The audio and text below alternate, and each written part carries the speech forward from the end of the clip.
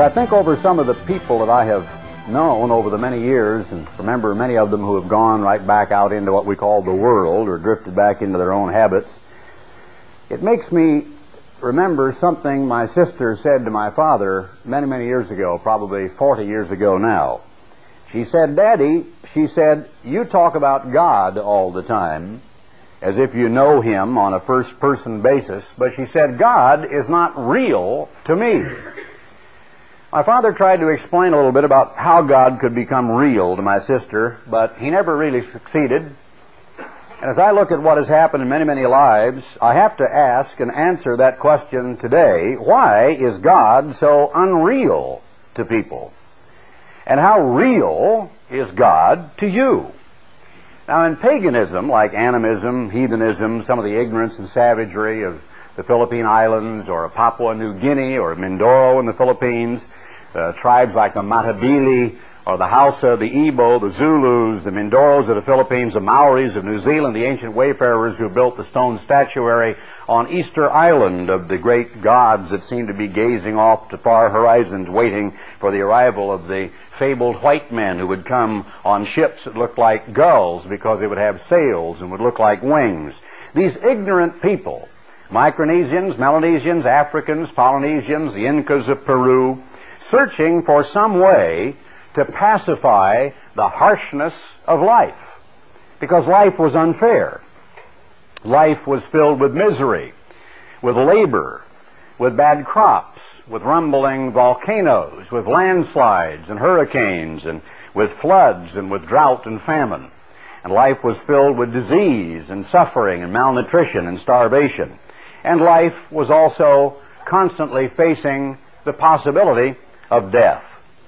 And so, because they could see where life came from, they began to worship life, want to cling to it, hang on to it, and there was really no difference in their desire to both worship that ultimate source of life, because life could be, even sometimes under rather dire circumstances, rather good. Life is good, and we like to live it. Well, life is good to the Matabilis in Zimbabwe, and life was good to the ancient Incas in Peru. Life was good to the savages screaming as the high priest took the heart of a living sacrifice out of her body, killing her in the process, and ate it atop the pyramid at San Juan de Teotihuacan down near Mexico City. Life was good, and they were worshiping life, and so they sacrificed a life to this God who gave them life in their ignorance. But in Christianity, you have the story of a God and of a devil, of good and of bad. You have the story of a God who came to this earth and who died and was resurrected to live again, and therefore who conquered death and all that death means. And in all of religion, from the Catholic Church to all of the 400 plus denominations of the Protestant Church, you have millions upon millions of people who elaborately, sometimes with tremendous ritual, like the High Mass of the Catholic Church with their penance and all of that, their confessional booths and their rosaries and so on, are going through elaborate rituals, fasting, undergoing sometimes rigorous abstinences to accomplish, in effect, the same thing the heathens did in offering a living human sacrifice, to overcome death, to stave off dreaded penalties in this life and forever after this life, to stave off the idea of suffering for all eternity in some horrifying condition that was pictured for them by their preachers from the time of Augustine and even before. And of course, at the same time, to celebrate life, to learn how to live life to the full, to live life happily, abundantly, successfully, joyously even. And we all want that, and I certainly do, to live a life free from pain. I right now have a little splinter in my little finger. It's so deeply embedded I can't get it out. It's been there for a week. And it's causing me no end of pain. My whole body is concerned about my little finger. Gradually it will work its way to the surface, I think. If not, I've got to go to the doctor and he's got to cut it out. It's funny how a tiny little thing like a splinter and just gathering wood for the fireplace can upset your life. We say, "Honey, I'm suffocating. Would you please open the window in the automobile?" We say, "Honey, I am starving to death. Let's stop and get something to eat." We say, "Honey, would you please shut the window? I am freezing cold." We complain day in and day out, the slightest little discomfiture can cause great complaints. We like our bodies to be perfectly adaptable to the environment, and we like the temperature exactly just right. We like to have a pleasantly, comfortably full stomach. We like to feel euphoric sensations, and oftentimes we go to great lengths to ingest into our bodies through practically every available orifice some mode or method of altering visual or mental perceptions of our environment. Out at the Rose Parade the other day, as thousands, well, nearly 1 million, I guess, were out there eventually, but there were tens of thousands sleeping on the streets for like 2 days in advance. Those kids didn't go out there, like one of them, to get shot in the face with a pistol less than 3 or 4 blocks from where I slept. They didn't go out there to have acid thrown in their face, or to be stabbed, or raped, or mugged, or to be hauled away in the police vans that were busily carting them away by the dozens. They didn't go out there to get smacked in the face or kicked in the groin. They went out there with their sleeping bags and their blankets and their wood for a fire and their sacks of marshmallows to throw at each other and their firecrackers secreted away in their clothing to have a good time.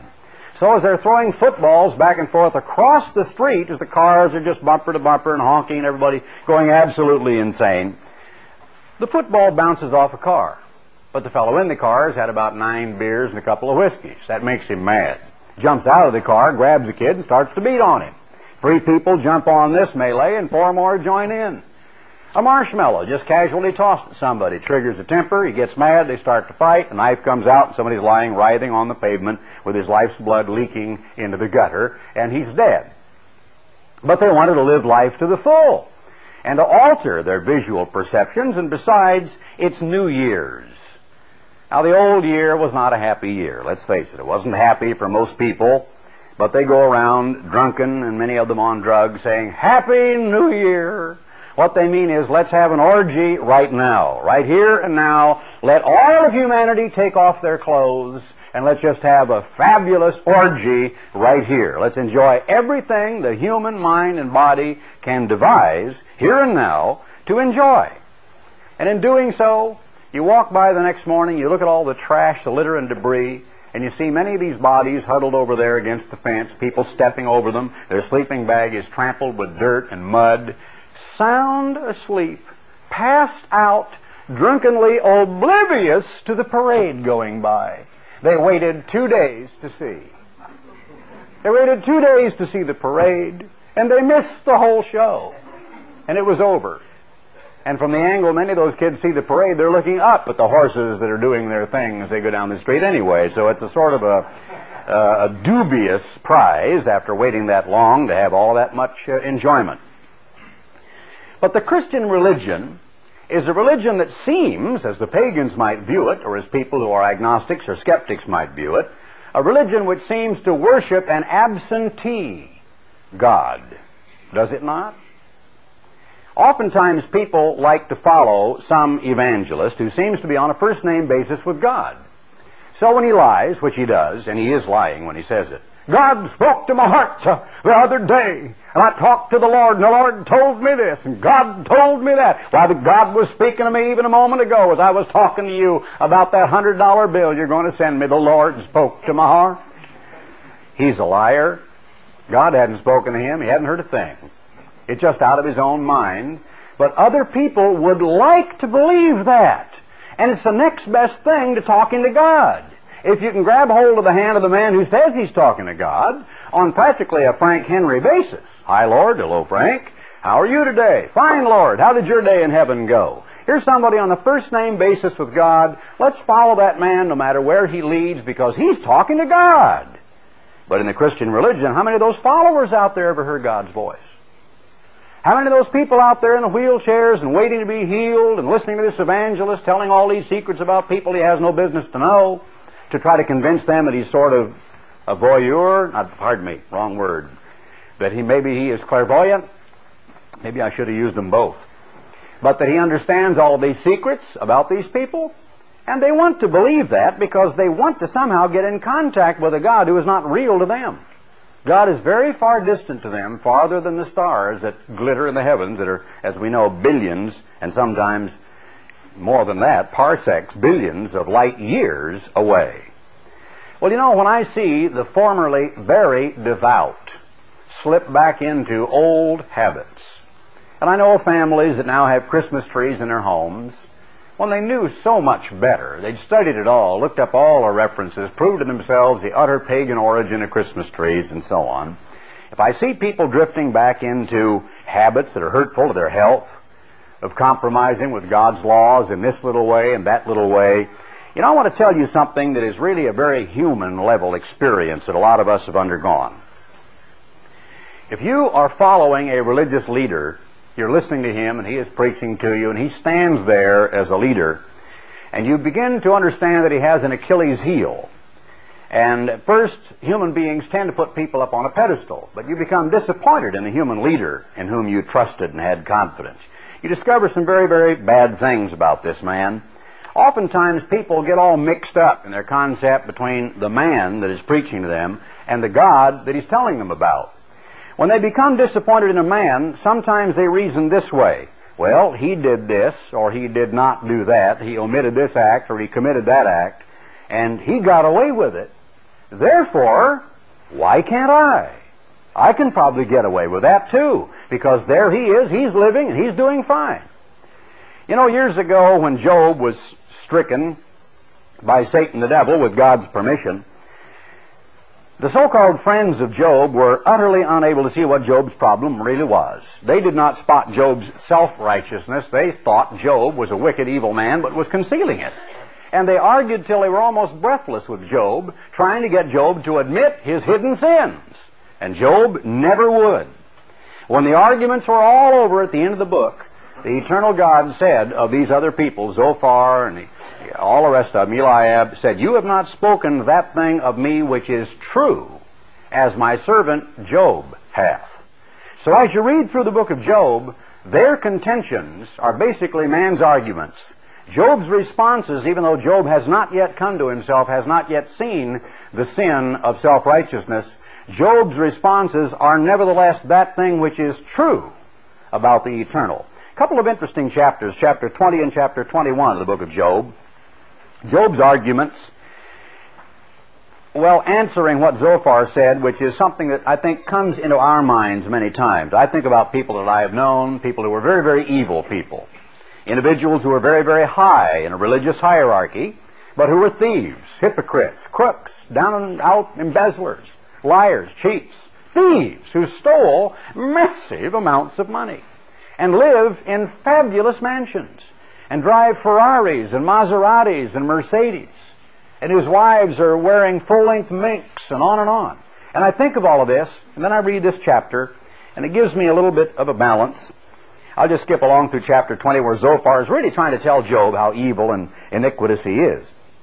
Verse 4, he said, "Don't you know this of old, since man was first here on the earth, that the triumphing of the wicked is short, and the joy of the hypocrite but for a moment?" In other words, Job, you know, it all happened to you so suddenly. You're such a wicked person, you're such a hypocrite. What you've got, the complete disintegration of all of your properties, the collapse of your home, the death of your wife, all of your kids, the entire camel, goat, and sheep herd is gone, and you're sitting there with boils leaking out the pus, scraping them with a potsherd on a pile of ashes. A man could not come any lower than Job had gone. And they're trying to convince him it's his fault. Verse 6, "Though his excellency mount up to the heavens, and his head reach to the clouds, yet he shall perish forever like his own dung." That's the wicked he's talking about. That's you, Job. "They which have seen him shall say, Where is he? He shall fly away as a dream, and shall not be found. Yea, he shall be chased away as a vision of the night. The eye which saw him shall see him no more, neither shall his place any more behold him. His children shall seek to please the poor, and his hands shall restore their goods. His bones are full of the sin of his youth, which shall lie down with him in the dust." Verse 14, "His meat in his bowels is turned, it's the gall of asps within him." Verse 20, "Surely he shall not feel quietness in his belly, he shall not save of that which he desired." Verse 23, "When he is about to fill his belly, God shall cast the fury of his wrath upon him, and rain it upon him right while he's eating." So Zophar is trying to emphasize the suddenness of the collapse and the calamity of the wicked. Toward the end of it, he says in verse 28, "The increase of his house shall depart, his goods shall flow away in the day of his," meaning God's wrath. This is the portion of a wicked man from God, trying to say, Job, that's you, that's what's happened to you. It's as sure as the rising of the sun. That's what happens to the wicked, and the heritage appointed unto him by God.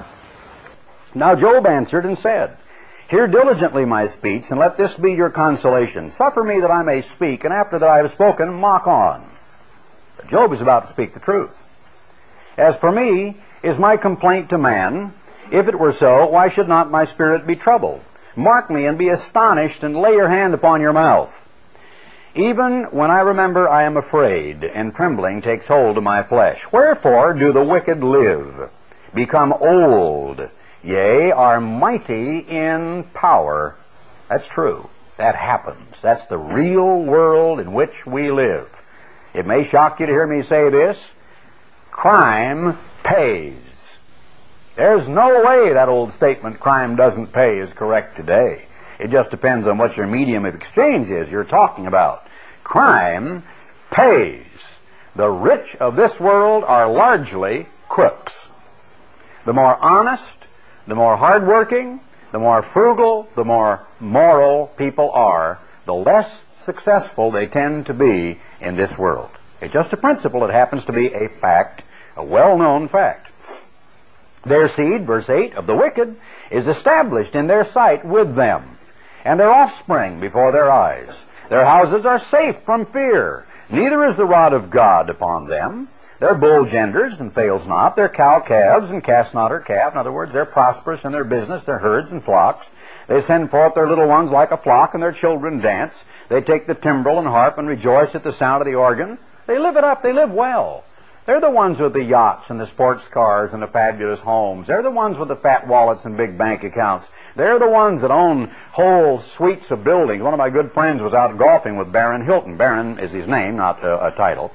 And he's Nicky Hilton's older brother. I think Baron's in his 60s.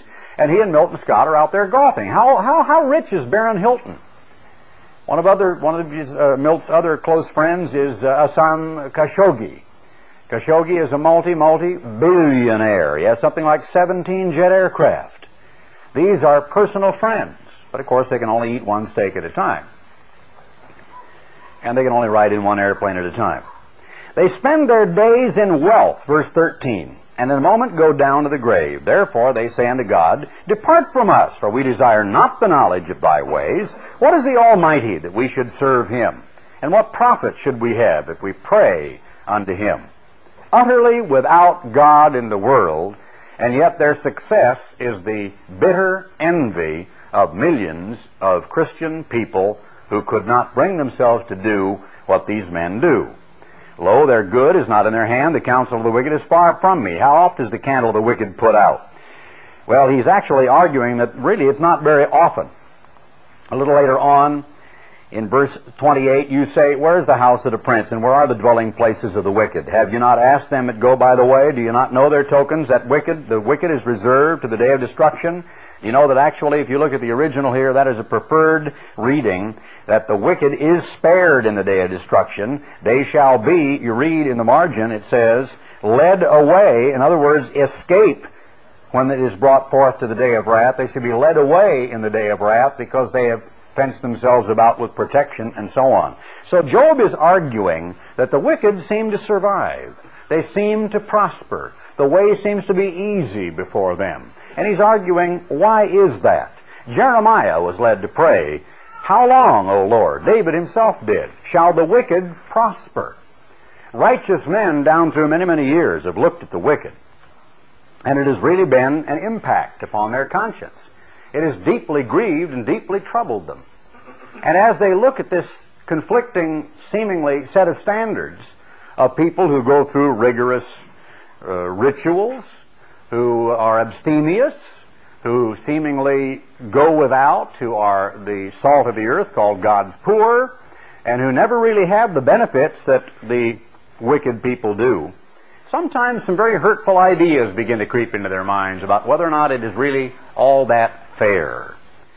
Unfortunately, when people begin to create justification for sin, when they begin, and we all have to justify what we are and what we do. I don't care who you are, what you do, what your appetites are, what your problems are. You must look at yourself in the mirror and do several times a day. And every time you look at yourself, you've got to justify yourself. You have to, because otherwise you'd be a suicide. You couldn't live with yourself if you don't justify yourself in your position, your point of view, in something you want to do. I don't care what habit, what appetite, what it is you're doing to fulfill. You've got to try to justify yourself. And the way to do that is go there, or he, or she, or they, but you cannot ever say here. Here is the problem. That is, unless you are deeply converted. So when people decide to justify sin, and they use these arguments about the wicked, even wicked Christian people, wicked Christian leaders, wicked spiritual people, they always want to talk about how these people got away with it. But what was it? Who was it all of these Christian people were really worshiping before they, as we say, slid back or went back into the world? Turn to Jeremiah, the 2nd chapter, beginning in verse 5. Jeremiah asks a question that is worth us looking at. What iniquity have your fathers found in me, that they're gone far from me and walked after vanity, become vain? They didn't say, where's the eternal that brought us out of the land of Egypt? And so on. He said in verse 7, I brought you to a plentiful country. That's certainly true of the United States, to eat the fruit thereof and the goodness thereof. But when you entered, you defiled my land and made mine heritage an abomination. The priests didn't say, where is the eternal? They had their own religion. They weren't trying to find God. They were satisfied with what they had. They that handle the law knew me not. The pastors transgressed me, and the prophets prophesied by Baal, and walked after things that do not profit. So he said, I will plead with you, and with your children's children, down through the generations I will continue to plead. Pass over the Isles of Kittim, out at Cyprus, in other words, in the Aegean. And send unto Kedar, clear the other way, out into the Moab plains and a rocky fastness of Mount Seir, from east to west, and consider diligently, and see if you can find anything like this among these Gentile peoples, among Greeks and Cretians and Edomites. Has a nation changed their gods, which are yet no gods? Now, there is nobody quite so fickle as a so-called Christian.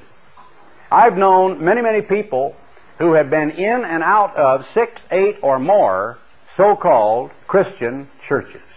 There is nobody quite so fickle as a so-called Christian. Now, Catholics tend to be not quite so fickle. If they are born a Catholic, which is the way you can describe the Catholic religion, one good Catholic told me that. I was born a Catholic. I said, well, that's the whole point I'm trying to make. You didn't make a conscious choice. You were reared into this religion and all the rituals. You don't know very much about it. The Catholic religion says that the theories of the fathers are exactly proportionate and equal to the authority of the Bible. They carry the same weight. And that the Pope, speaking from the Holy See, is the other of the tripartite, let's say, arrangement of sacred sources for Roman Catholic doctrine. The Pope, when he speaks from his Holy See in Rome, the traditions of the Fathers, and the Bible. Those are all equal. The Bible is not the ascendant document of the Catholic Church. And so when people are reared in that, and they're not told to read the Bible, you just heard a sermonette about Bible study. Point after point about how to drink more meaning out of the Bible. You'll never hear that in the Catholic Church. They don't even own Bibles. In some places they're not allowed to own Bibles in foreign countries. I doubt if you'll find a Bible in 1 out of 100 Catholic homes in the nation of France. I don't think you'll find one out of, say, 100 homes. They won't even own one. There's no use for it. There's no purpose for a Bible in those nations. The priests tell them what to do in Latin. They don't understand it, but it's a lot of fun to go and listen to it. But the point is, how many Catholics jump around from place to place? And how many animists and Shintoists and Buddhists? How many Japanese Shintoists jump into Buddhism? Well, Shintoism is merely the Japanese priestly form of Buddhism, but jump into some other form of religion. They generally don't. You can go back through history, through thousands of years, and some of these other pagan countries have maintained the staunchest, devout faithfulness and loyalty to the religion of their fathers. But not so in the so-called Christian religion. Because, you see, Christians think they worship an absentee God. Now, Catholics don't. They can see what they worship. They're driving along in their automobile, and there's what they worship right there in the dash. Going to keep them from a wreck. St. Christopher. Over in the niche in their home is something they can look at.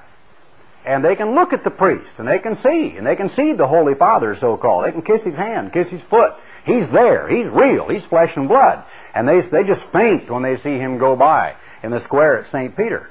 They've got a religion where there's something tangible there, and the priest is like a stand-in directly for God. So when they go to the confessional, little old dark slats there, Father, I've sinned, please forgive me. What'd you do? Well, I did, you heard all the jokes about the Jew that sat in, we got a daily double a day. All these funny jokes about the confessional booth. But in fact, when Catholics go and they confess that they've done this and that, and the priest tells them that they can be absolved by doing penance, They believe that. They walk out of that refreshed. They walk out of it with a clear conscience. Everything, the weight is lifted off their shoulder. They don't suffer the guilt that a lot of Protestant Christians do, who go through a lifetime of guilt, never completely convinced that they've been absolved of guilt. And they carry guilt all of their lives because they don't have the same method as the Catholic Church does for the absolution of guilt. So, what was this that some of these people worshipped? Was it really God Almighty that made these fronds on this living plant back here, made the little barbacells of the tiny, intricate interlocking mechanism of the feather on a bird whose wings are shaped exactly like an airfoil, and each feather is shaped like another airfoil, and each little barbicule or barbacell is shaped like a little airfoil, and every one of them are interlocking, and they're all absolutely porous and feather-like in their weight. You know, the fine old quill pens, the reason you could use a quill pen is because it's hollow. And ink, as you know, the way it'll absorb or hold is the same principle in the well of a modern metal pen. Is that the little slit there, a little hole for air, and the hollow tube carries the ink. Well, they would just take a quill and slit it and make a little split up here, and they were the finest pens. Some of the finest old documents in the world were done back in the 16th, 17th century with the tail feather of a turkey, you know, or a pheasant or something like that, with a quill pen. Very, very few of us ever look into the cleavage properties of minerals, or why quartz is always formed the way it is, or what is water in its three states, and how can it be converted from one to another, and look into the universe the way many of God's great men did. David was quite a naturalist. Certainly Job was. Solomon was. The Apostle Paul had a good deal to say about that, as we will see in a few moments. But many of these people who have gone straight back into hurtful and harmful habits and sins and who are justifying themselves were never really introduced to God. They were introduced to a concept, an idea, a fable, their own imagination, tradition, the church, history. They thought God was a collection of buildings and mowed lawns and fountains and monuments and beautiful balustrades and thick carpets and chorale concerts and weddings and ministerial conferences and feasts and moving sermons and potlucks and church parties and weddings and babies and trips and exciting things about new growth and new publications and newspapers and magazines in full color and radio and television programs and church-going and tithing and social contacts and bumper stickers for the Feast of Tabernacles and other brethren. That's what God was. God was all of those things. God was somehow behind their paycheck. When they got their paycheck, that was God's work. It was always, this is the work, this is God's work. Somehow God was there. But just take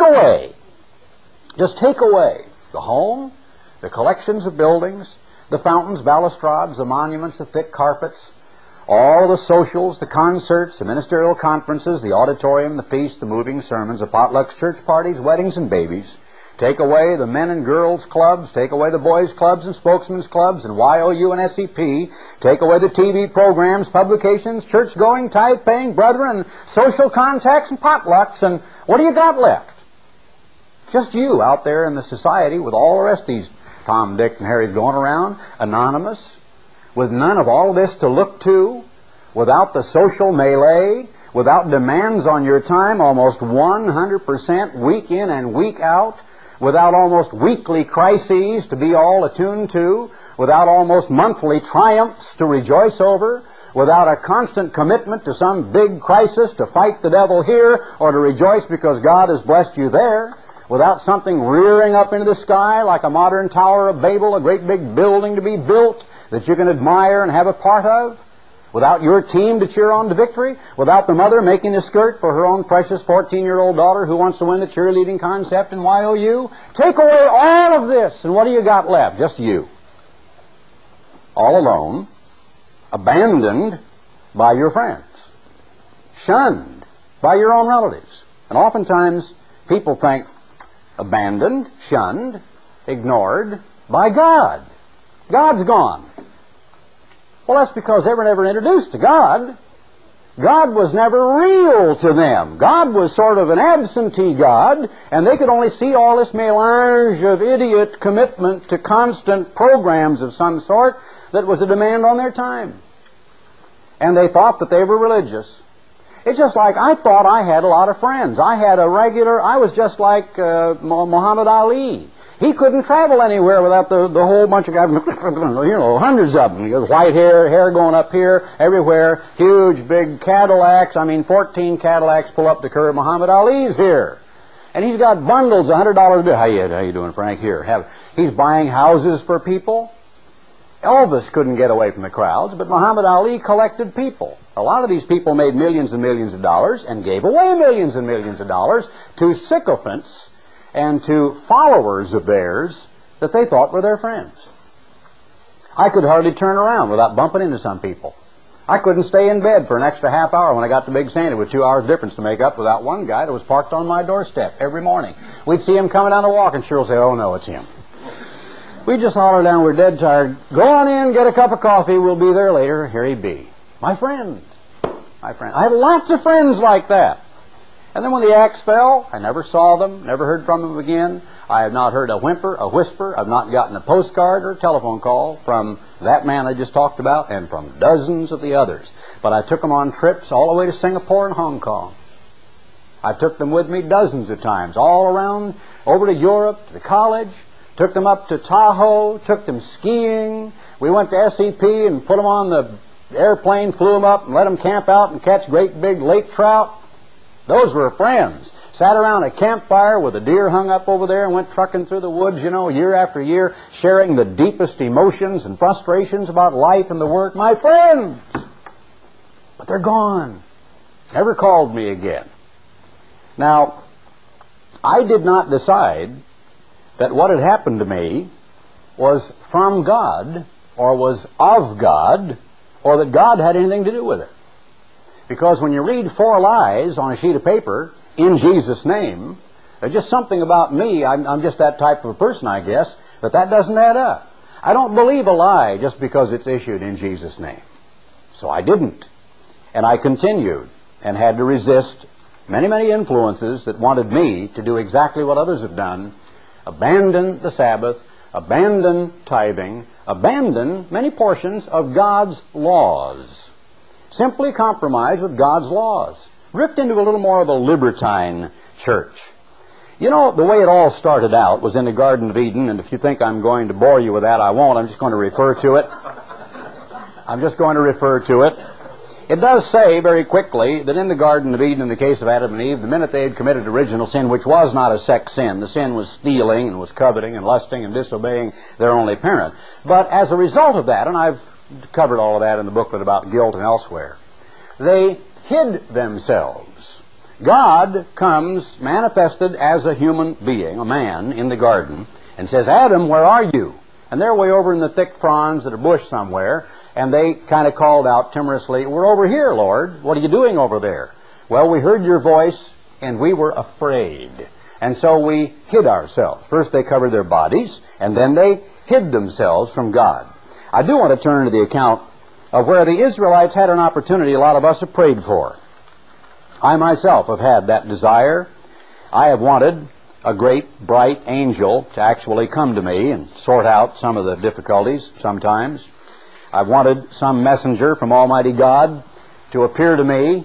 I have wanted, probably as much as any human being, to really hear a direct voice, to see some direct phenomenon, absolutely irrefutable, with ironclad proof this is of God and from God, as a reassurance, or sometimes perhaps just to make sure that I stick to it and do what I've been called to do. But it's only been silence. I've heard no voice. No hand has appeared to me out of nowhere to pat me on the shoulder and say, "Ted, you're doing the right thing." I've never had God reach down and take me by the hand. I've never had the Lord speak to me audibly. But these people had that opportunity. Here's the 20th chapter of the book of Exodus, the giving of the law at Mount Sinai. Now they saw that mountain. And notice, beginning in verse 16 of the preceding chapter, in the 19th chapter, "It came to pass on the 3rd day in the morning that there were thunders and lightnings and a thick cloud upon the mount." Now I once saw a thick cloud, and it's amazing here in East Texas when a thunderstorm will come along, if it's a particularly vicious one, and we'll be in for them probably in the spring again, about March and April. And sometimes a cloud can be so black, you just don't know how did it get that color. It's because, I guess, the moisture content is just so terrific. It's nearly a saturated blob of water that it's just so black dark. Well, sometimes you'll see them down very, very low, just looking like they're rolling along only about 60 feet above the top of the surface of the land, and those are dangerous clouds. There can be a tornado in those things, and when you see a great huge thunderstorm 60,000 feet towering in the air, especially at night if you're flying by one in a jet airplane, it just looks like it's just aglow all the time. It's just flashing with lightning. Inside that thunderstorm, going up and down like pistons, are grapefruit-sized blocks of ice. An airplane actually flying under the overhang or an anvil could get itself shot down, because sometimes moving at a couple of 100 miles an hour, those great huge blobs of ice are just spewed out the top of a thunderstorm and come raining down. Now, long before they reach the surface of the earth, under most cases, they disintegrate into rain or sleet, and sometimes a violent storm, marble, golf ball, and even baseball-sized hail, and once in a while grapefruit-sized hail will actually tear up roofs and destroy automobiles. Powerful storm.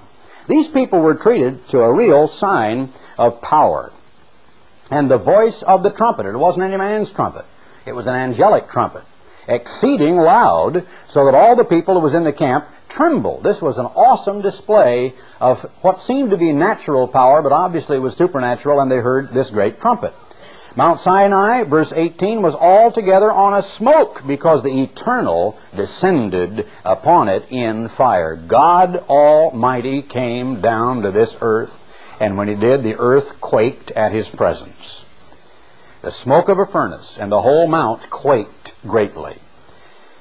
And when the voice of the trumpet sounded long, and waxed louder and louder, Moses spake. He probably called out God's name.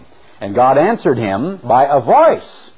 Moses had a unique experience. Now, this was not God's voice, because remember, Christ tells us in the New Testament, no man has either seen His face or heard His voice at any time. It says a voice, so it had to be a spokesman. It was probably one of the archangels, but it was a voice directly from God's throne. And the Eternal came down upon Mount Sinai on the top of the mount, and the Eternal called Moses up to the top of the mount, and Moses went up. And he was warned not to let the people break through, and the priests and so on, or to be sanctified. And God spake all these words, saying, and here begins chapter 20, verse 1, the giving of God's holy and righteous law. Right at the end of the giving of the law, notice verse 18, as the last word of the Ten Commandments is complete, all the people saw the thunderings and the lightnings and the noise of the trumpet and the mountain smoking, and when the people saw it, they removed and stood afar off. And they said unto Moses, you speak with us, and we will hear, but let not God speak with us, lest we die. They were at the point of a heart attack. They were terrified. And Moses said unto the people, fear not, for God is come to test you, to prove you, that His fear may be before your faces, that you sin not. What does Almighty God mean when He tells us in the New Testament, let every one of you work out his own salvation with fear and trembling? And who among us is so acutely attuned to the voice of God that we literally tremble to sin?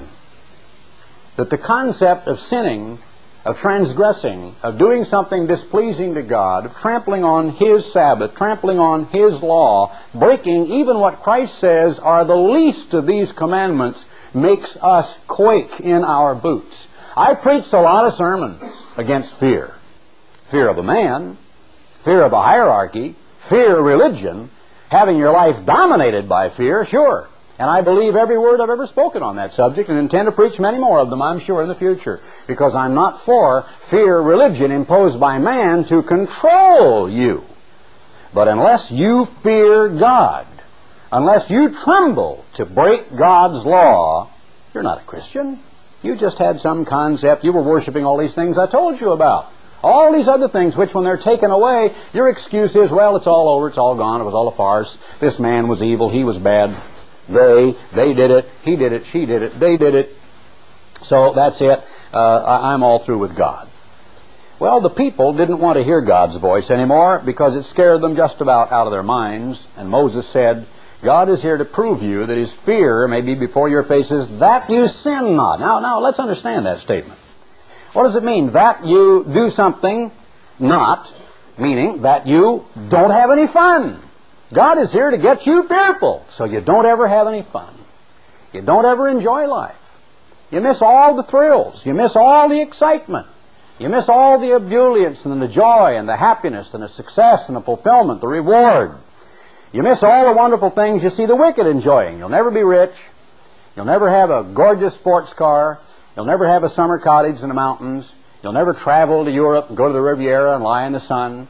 You'll never be aboard a cruise ship in the Caribbean. You'll never enjoy the things you look at in the travel section of the Sunday paper, the things you look at in the travel magazine in the back when you get on the airplane and look at all the wonderful places there are to visit in, like Mauna Kea and the big island of Hawaii. Those things will be denied to you. That's for the wicked. That's for the people in the world. God wants you to fear so you don't do any of those things. No, that's not what He's saying. Sin is what will deny those things to you, and the lack of sin is what will produce them, give them to you. Because God shows that sin, the breaking of God's cardinal points of the Ten Commandments, and of all of the Ten Commandments as magnified by Christ in the Sermon on the Mount, is merely that which causes everything around us that is the big problem. It's why we have sickness, disease, and debility. Notice what the Apostle Paul said about Almighty God and about why it is that many people seem to argue that God is not real and that God seems to hide Himself from us. Actually, it's the other way around, as we have learned. In the 17th chapter of the book of Acts, he is talking to the people on Mars Hill, the famous Areopagites, who were the Stoics, and they were philosophers, and they believed in all their pagan gods. I won't read all that he said, but he, first of all, talked about the altars he saw, and the altar to the unknown God. And immediately when he began to declare God to them, verse 23, as I passed by and beheld your devotions, I found an altar with this inscription, to the unknown God, whom therefore you ignorantly worship, Him declare I unto you. And notice the way he introduced God to those people. God that made the world and all things therein, seeing that He is Lord of heaven and earth. And that's a big place, heaven. That's so many multi-billions of parsecs and light years away, and all that is in between, that it boggles our mind to think about even our own solar system. And He's Lord of all of that and the earth is a big place to us, yet it's a speck in a vast universe to God. Dwells not in temples made with hands, a human hand, quarrying out stone to build some structure, drafty and dank and dark and imperfect in various areas, and God's going to move inside. Neither is worship with men's hands. You don't do things with your hands that is pleasing to God. That doesn't do anything for God.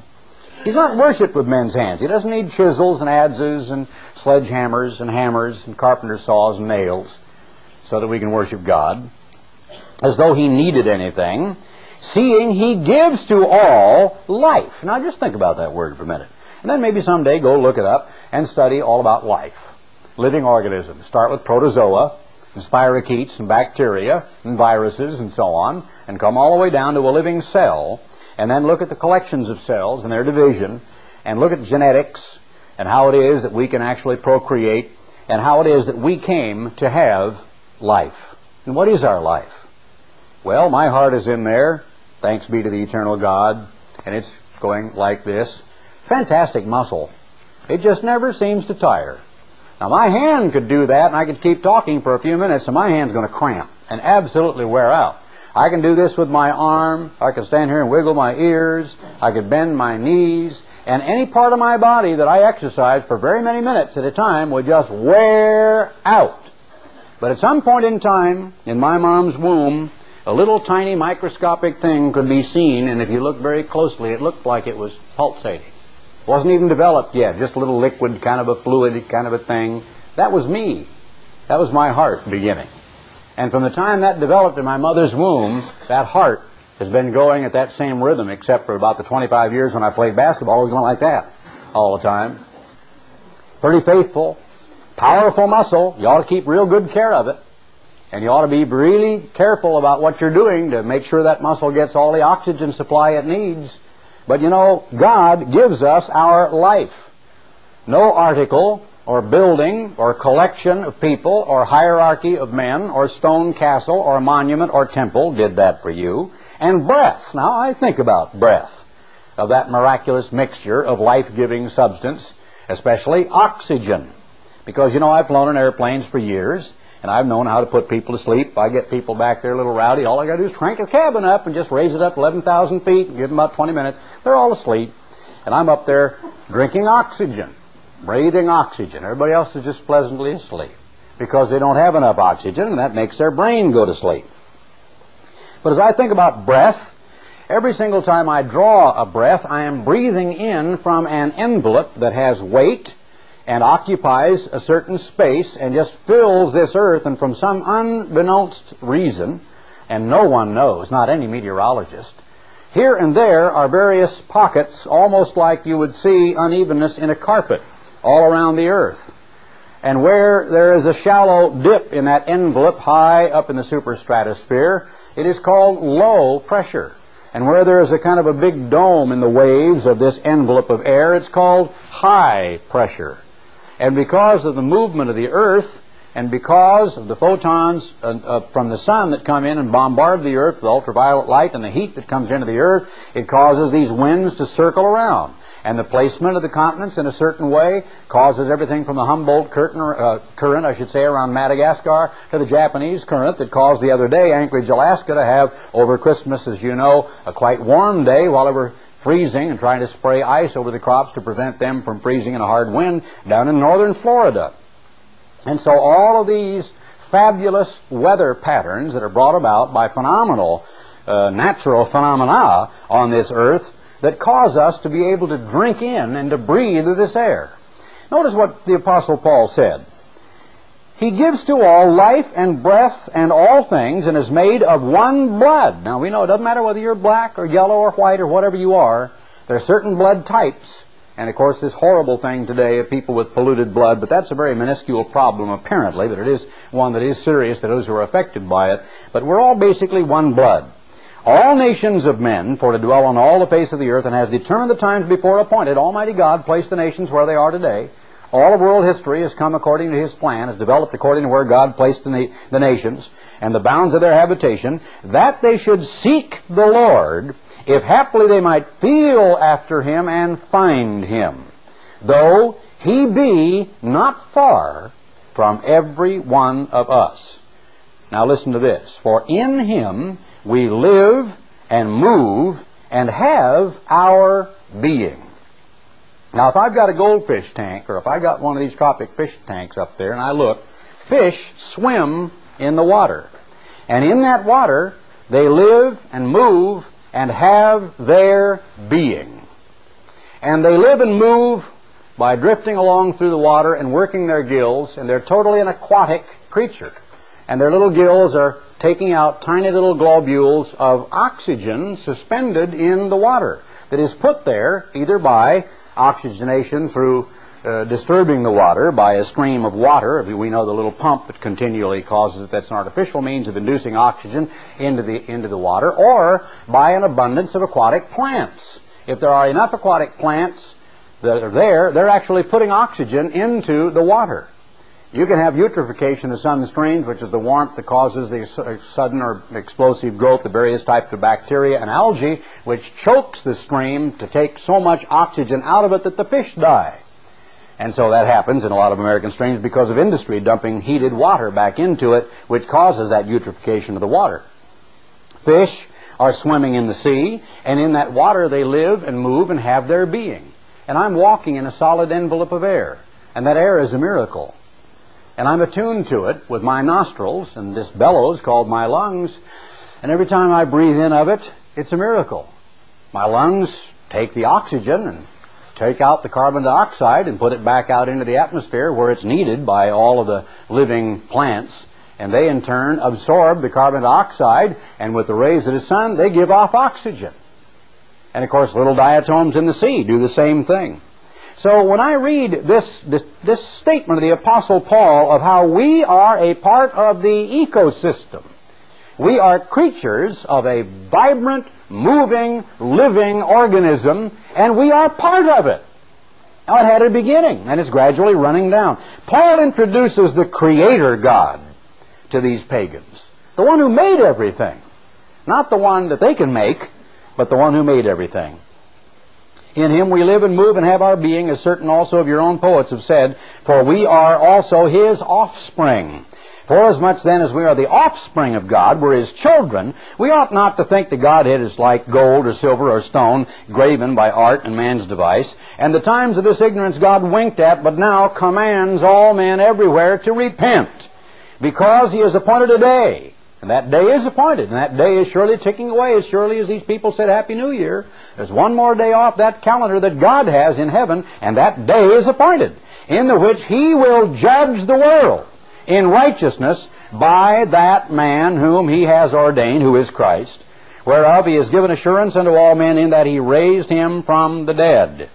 Now we know what their response was to that moving sermon, but Almighty God came down, became a man, died for the sins of the world, and is alive again, and is going to judge this earth, and is coming back on a day that God Almighty knows. Let's turn to Isaiah 55, verse 1.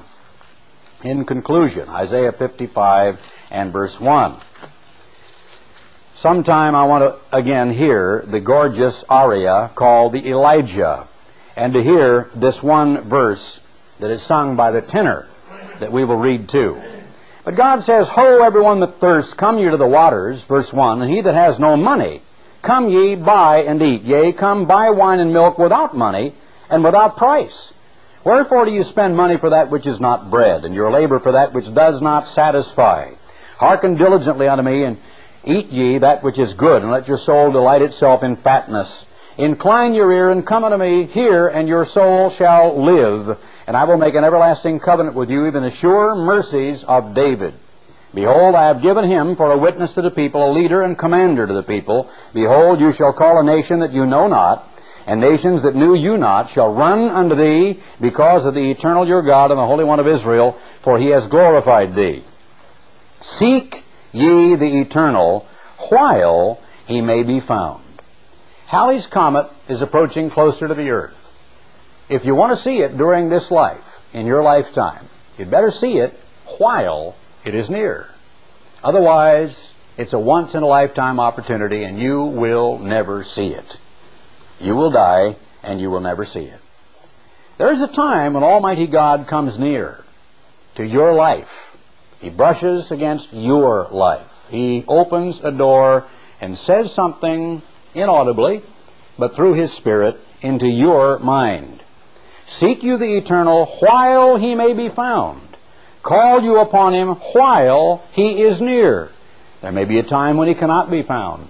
There may be a time when He is not near. Let the wicked forsake his way, and the unrighteous man his thoughts, and let him return unto the eternal, and He will have mercy upon him, and to our God, for He will abundantly pardon. And then God says of all these thoughts we've had, as we read what Job's friends thought of him, and as we think about what some people have undergone because they have become disappointed in human leadership, and all the excuses we tend to use as we justify ourselves for the habits that we allow. My thoughts are not your thoughts. God is going to say, well, you might have looked at it that way.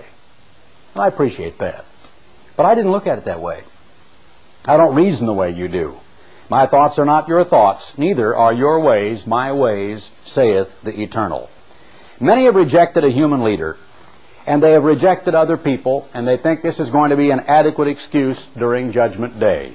And they're going to say before the eternal God, he, she, or they. And God is going to say, oh no, you.